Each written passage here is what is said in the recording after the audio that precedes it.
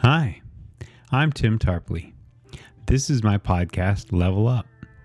Over the last several years, I was able to transform my life. I decided to share my journey in hopes of helping other people. So here we go. Hey guys, welcome back. Another episode, Level Up. I just want to say a couple things. I always find the good in every situation. I believe everything you think that is bad or wrong in your life is not a setback. It's set up to the next thing, or you got to be able to look and learn what that lesson is. Maybe not in the moment, but days, weeks after you're going through it, I think is when you kind of really, look at your situation and go, what could I have done to change the outcome? And, this episode, I'm going to talk about, I had an Ironman a couple weeks ago. It definitely didn't go as planned. And there's a few reasons why that was. And, I'm just going to talk about that on here. And I had a lot of people, not even a lot of people, a few people asked me about it. And it was one of those things, it was just so unbelievable, the whole situation, So we had in the Woodlands on the October 9th, we had a race in the Woodlands. It was an Ironman race that I actually signed up for in 2018. It got moved, and then I had to defer it. And then the next year, COVID, so it got moved. And then that is normally in April. So of April of this year, it got moved again. And so you had an option of going to either this year in October, Waco, October, Indiana, or next year, April. So, I was just like, I was ready to just get this thing done. And it was kind of, it was one of those things you showed up really not knowing what to expect. And we got there and there was only 800 people, 820 people in the race. Ironman normally has 2,500 to 3,000 per event. But it looked like they had everything ordered up into for the capacity of that many athletes. Like porta potties, there was a whole line of porta potties. But with only 820 people, there was no line. Like you could walk right up. And I've come so far in my training, in my nutrition, just in my way of life. And I've got some very, very steep specific goals for next year. And so that's where I'm just trying to get even everything I can dialed in. And so that's where, my cat's going crazy right now. That's where I'm just trying to like work through all these little bugs. And, I made the decision in Lubbock in June. I was kind of on the fence what to do next. And then after letting the issues in that race kind of set in, it made me realize what I was doing going forward. And so that's where, this race, there was no nerves. We were calm, almost too calm, and I've been in this situation so many times of these big events. So I know what to expect. And, the thing is, you have to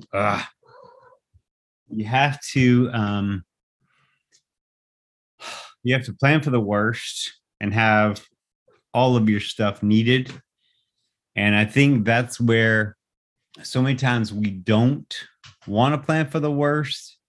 We just want to go in there and make the best happen. If that makes sense. All right. So going into this race, I actually had my bike fully redone, had it almost a little more customized than I normally would. And that's something that it took time, took planning, but there's only one guy that's ever worked on my bike prior to a race. And so I made sure he was the one that actually did it. And I think it made a huge difference, being dialed in how I wanted it to. So I was more prepared going to this race, and normally, with Ironman, you've got again that many people. And this was way less. So it was a weird feeling, a weird vibe, just no crowds anywhere.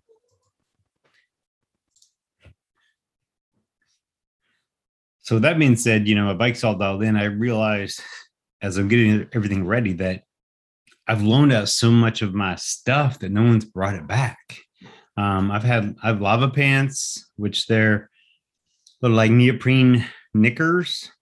So you have the buoyancy, the flotation that you want in a long swim like this. And oh my gosh, this cat. Oh my gosh, this cat is attacking me. It's crazy. Anyway, so I realized half my gear was not here. It's been a long time since I raced a long distance like this, but I had the feeling in Lubbock that I didn't have everything, and I started looking for the different things. Just don't have it. And so I didn't really have a lot of time to order all new stuff, and I'm getting new stuff for next year. That's a whole nother plan, but I had to make what I had work. I have everything I needed, not a big deal, right? But there weren't the crowds there. So the time to drive, like everything was changed. It was just super, super, super easy. But the real challenge, and they'd made this call out to have so many volunteers there, and there were a ton of volunteers. So one of the big things, this race that we've heard could be a factor is there's no changing area. So when you come out of swim, you're wet, you put on dry clothes, things like that. So it's not that they had no changing area, but they had them differently. You didn't go through it first. So what they had you do was put your bags, your run bag, your bike bag next to your bike. And if you wanted to change clothes, they said you could use a towel, wrap it around you, and change right there, which isn't that difficult, but it could be, right? So that actually made the race very easier for me, only because my biggest concern was how to find my glasses, get my glasses, whatever you want to say, because I've never raced wearing glasses before. And that was one of my concerns, was trying to get my glasses to my areas, things like that, right? Because they're normally far apart. So that made it easier right there. So took care of all that stuff in the morning. Bike was good. And then, even walking the swim, it was going to be wetsuit optional, which meant that if you wanted to wear it, you had to go the group in the last part of the swim, not towards the front, which I was fine with that. I knew, what my swim time was going to be. It was probably a little behind on the disciplines that we had been training for. And I had a full wetsuit, so it was going to get a little warm, but I knew how to cool off during the swim.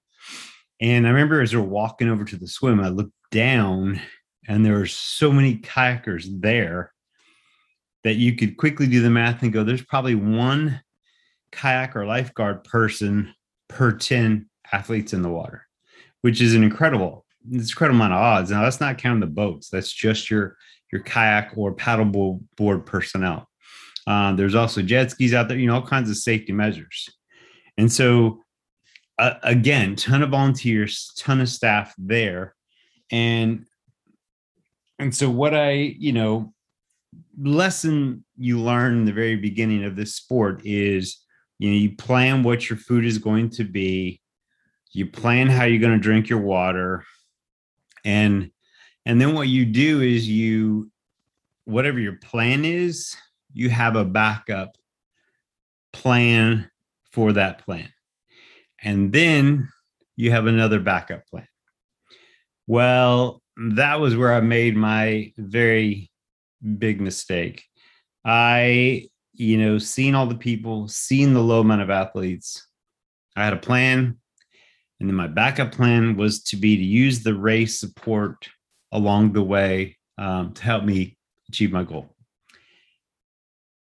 And so I put my bike nutrition. I had enough nutrition to get me to the halfway point of the bike. Then I had more food there to replenish my sources to get me to the end of the bike. Now, the halfway special needs point of the bike is 56 miles normally. For some reason, this bike was at 61-ish, which it kind of made no sense. They had the ability to put it at 56. It wasn't like it was on a weird turn or anything like that. The bike was on the tollway, so it's super easy to adjust on a straightaway, right? Anyway, so that was my plan. And now on the swim, I never smelt anything bad. On the swim, you can a lot of times get bored. You can daydream, things like that, especially when it's a smaller field like this. Us wetsuit people, we were in the very back of the field, and I'd set my Garmin up to beep or vibrate every 900 yards, 900 meters. I don't know what it was, 900. So that meant about 4 of those, I was almost there. Okay. I never once felt any kind of stress, any kind of anxiety. It felt good the whole time. The only thing I did notice was like I had a weird shoulder cramp throughout, but otherwise, swim was super easy, not congested. I swam straight. I mean, it was just ideal. And then as you're finishing the swim, you kind of turn and you're going into this canal. And the canal is disgusting. I again did not smell anything, but I was noticing that my hand about this much was going into the mud in the canal. And I wasn't sure what it was. So I kind of stopped and pulled my hand up to look. And yeah, it was mud. It was this silty, nasty mud. And that was shocking to me because I did not realize it was that shallow in there. I know my arms are long, but that's still pretty shallow to dig deep like that.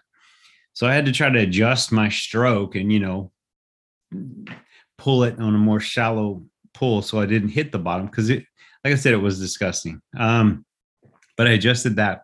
And then it, coming out of that water felt fine, felt great. Not a big deal, right? It was like, okay, this is a beautiful, great day. And it was like on my run from the swim out to transition, I see a friend of mine who did not wear a wetsuit, but I caught up to him. And I thought, wow, I've never caught this guy before. I know I had an okay day. He was not having a good day. And I yelled to him. He looked back, whatever, didn't say anything. But on that little jaunt up, my stomach was cramping. And my stomach doesn't cramp like that coming out of the water. And this was a deep lower belly, like GI cramp. So it was a deep, deep, deep cramp. It was very, very uncomfortable. Looking back, I know exactly what it was. But at the moment, I did not really have a clue, had not taken anything weird. And it had me just kind of stumped. I was uncomfortable at best. My stomach was in pain. It hurt pretty bad.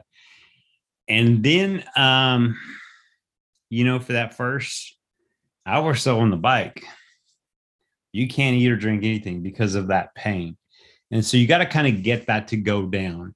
And it was a pretty intense, gas pain and stuff. And so we're in that situation, you do try to force feed or get water in, it just kind of sits there. It doesn't do anything. Your stomach, your body's so tightened up inside that it's not taking anything in. I knew what to do. I know now what I should have done this in transition before I even started the bike. And it was about mile 30 at that water stop. I laid down.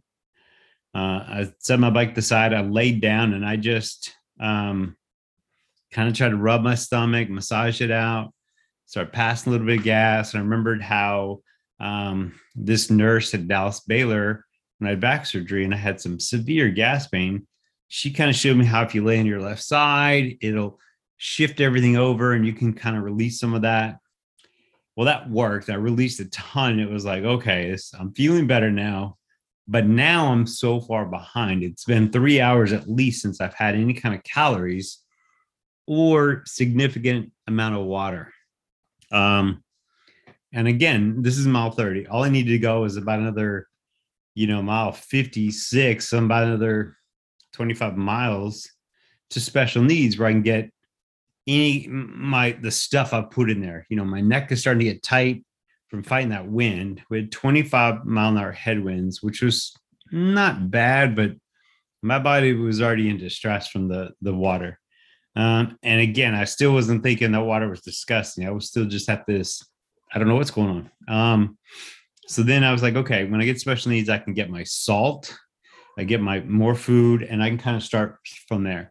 Because in my special needs, I had different food. I had food set for my first half, but a whole nother food options for the second half. And so that was where I was going to kind of change my plan a little bit. But the salt and water is what I really needed. And so that's where I was going to be able to correct that at that moment. That was the plan. Special needs, make a little change, see what my body could take in. I knew I could restart the feeding process at that time, but I was very behind on my electrolytes and my water. Also had some eye drops at special needs because my eye gets really dry, very uncomfortable. Had some allergy stuff in there. Just had all the kind of little emergency items I need. Well, I was in that emergency state. And so at this point too, my stomach is so distended, is so big that I can't even have my cycling jersey zipped up. So it is unzipped. It's wide open. I don't even care at this point. I'm so uncomfortable. I'm so miserable. I do not think it's hot. It was high 89 maybe. I did not think it was hot at all. Of course, we had 25-mile-an-hour headwinds. So that making it more difficult, but that would cool you off. When you did finally turn around and have that tailwind headed back towards the other side where the special needs was, it was going to be a huge help, to regain some speed, but you're going to also heat up. So headed back, it's things are okay. They're not great. Neck hurts pretty bad. Had to leave in my special needs. A leave with me helps within about 20 minutes. It's good. And I just had all these things I was really looking forward to in my special needs. And I get to get almost there. And I realize it's not at 56. It's on the other side, headed back into the wind again. And it's at about 61-ish, which kind of didn't make sense to me. I really needed it at 56 selfishly. But, and I'm like, I see it over there. I just have to go a little bit further, turn around, come back and hit the special needs. I can do that. I've suffered this long already. And so I get that. And I kind of, I didn't pass up the water, but I took less at this water stop at the turn because I was going to make a big stop at special needs and get everything else I needed and then take the time to do that. And again, that was a huge mistake. I get to special needs and everybody who I just saw 5 miles ago is not there. They have packed up. The truck is closed up. There's just a budget box truck sitting there. There's not a single person there. There's not a table. There's nothing there. And I'm thinking, did I dream this? Like I just saw it going this way. Turn around, came back, and now it's gone. I was I was upset. I was upset. I was ready to cry. Like this was pretty demoralizing to me. And I'm just shocked that it just vanished like that. And so I'm kind of sitting there like just don't really know what to do. And I thought to myself, I might as well open the truck and see if what's in there, see if my stuff's in there. Like at this point, I'm pretty desperate. As I'm walking on the back, I put my bike on the side of the truck. I go on the back. These two other guys showed up, and they're like, what the hell? I was like, I know. And they closed special needs an hour early. It was supposed to be open another hour. And I opened the truck. I'm inside the truck now, and I'm looking for bags. I think I'm close to mine. I'm not finding mine. They're yelling their numbers. I find their bags. They're good. And after just a few minutes inside this truck, I'm like, guys, I can't be in here. I'm getting lightheaded. Like it's hot in the truck. I'm very depleted on my system. And I come out, one of the other guys go in, he starts looking for my bag. Like my bag is the only bag that's not been found. And I even find my friend's bag, and I'm going through her bag thinking she can have stuff. At this point, I tell the guys, like, look, guys, I just need salt, right now. They don't have any salt. They're going through now, and now we realize everybody else has lost their shit. So we start going through every bag that we can find that looks like it hasn't been disturbed. And, at one point they find the bag of white pills. They're like, this could be salt. And I'm like, well, I'm not going to start throwing down some pills that I think might be salt. And so I, break up on one of the pills. I taste it. It's not salt. Or if it is, it's some kind of weird other concoction of salt. And it's just no bag was to be found. I might have found a Cliff Bar here and there, but my body could not handle a Cliff Bar at this moment. And I we find some Noon, which is a kind of, it's supposed to be an electrolyte. It doesn't have very much salt in it. Problem is it's kind of fizzy, like carbonated.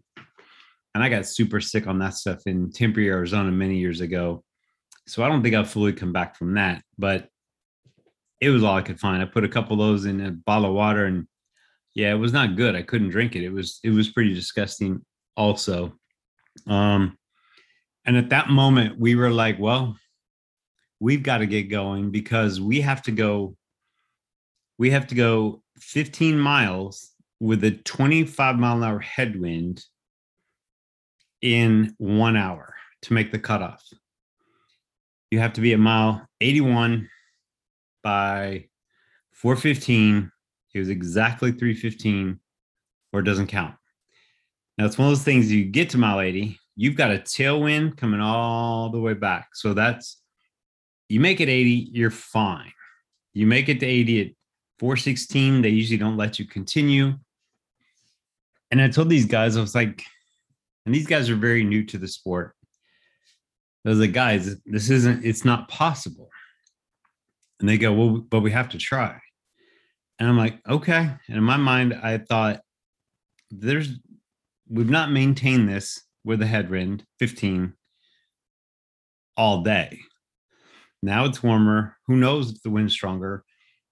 But all my special needs are gone. I know without my salt, there's no way I can do it. And definitely no time to stop it. Water stops along the way because there's no room for error, and it's you got to get going. And so they take off. I'm just thinking, what in this moment can I possibly do to make it to that point? My legs are cramping, locking up. I mean, my system is so depleted. The lack of food, the lack of water, my body is cannibalizing itself at this point. And honestly, two things I really wish I had at that time was three things: salt, my Aleve, and my Tiger Balm. I had little things of Tiger Balm in all my bags so I could put it on my neck. A lot of these things I knew I wouldn't need in the beginning of the bike, but halfway through and at the end of the bike, I definitely would need it. And man, having those things not there, they crushed my soul. They made me feel even worse.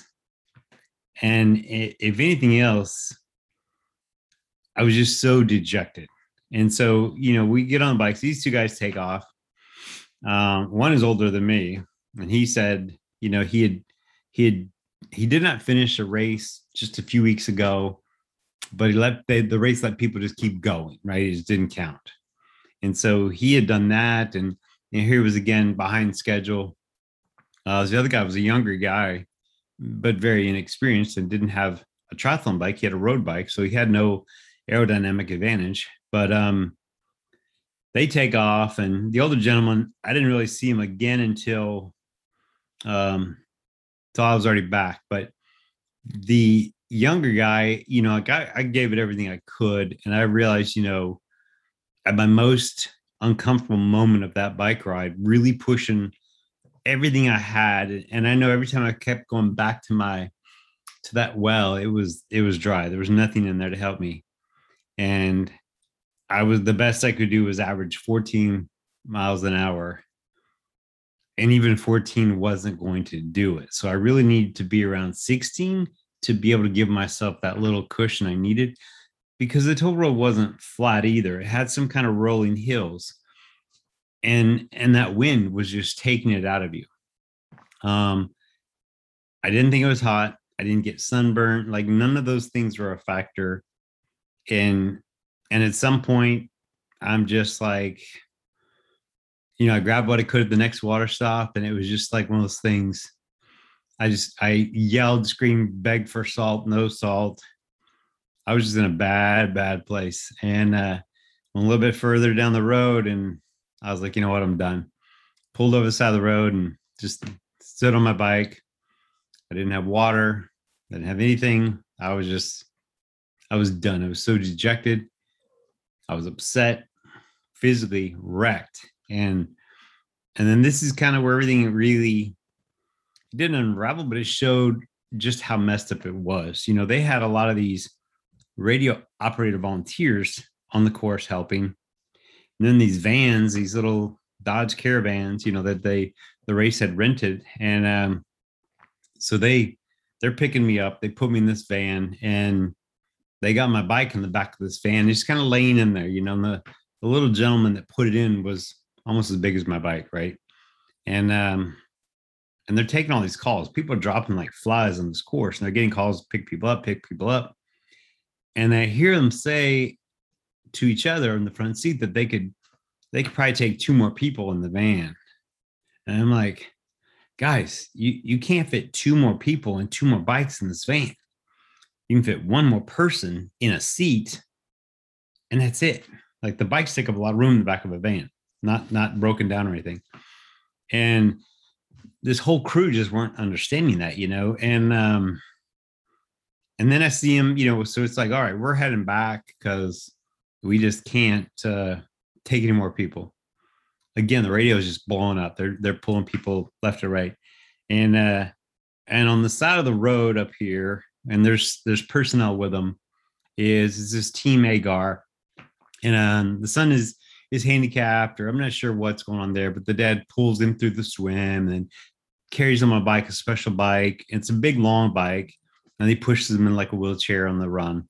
And we've all seen these stories, and it's incredible. And on the side, the guy, the son's in the seat he's in.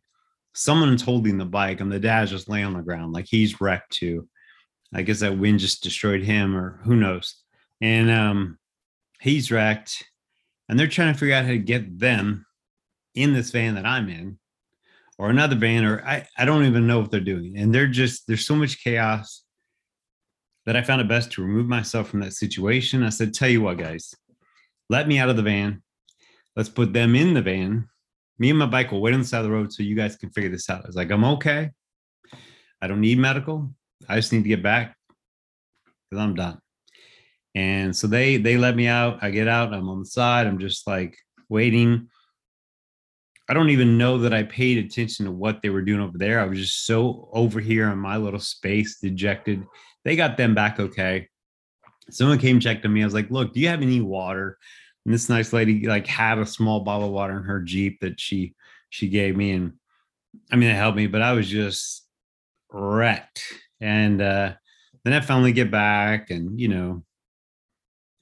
and they just drop you off out front. Like they don't really check on you. They just get you out of their vehicle and then they're done.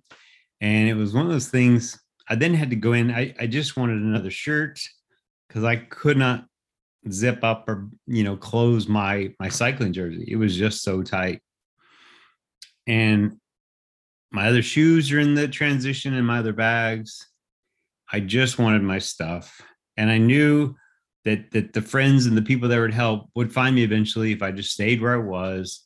But I needed water. Like I was in a bad place. And so I finally just I found somebody to watch my bike. And when I did that, I walked around, and it took me forever. I couldn't take 5 steps without just cramping and almost falling down. And I thought, as I'm trying to walk to my bag, why is no one offering to help me to go get my bag? Like they're all just kind of like, hey, watch this guy. It was this real weird vibe about it all. And I got my stuff, got waited out there and waited. And then, I did see that older gentleman being brought in. Like he was brought back in. They did not let him continue. But just like me, it took him an hour to get back in once they figured out vehicles and all that stuff. And yeah, it's difficult, but it's one of those things, I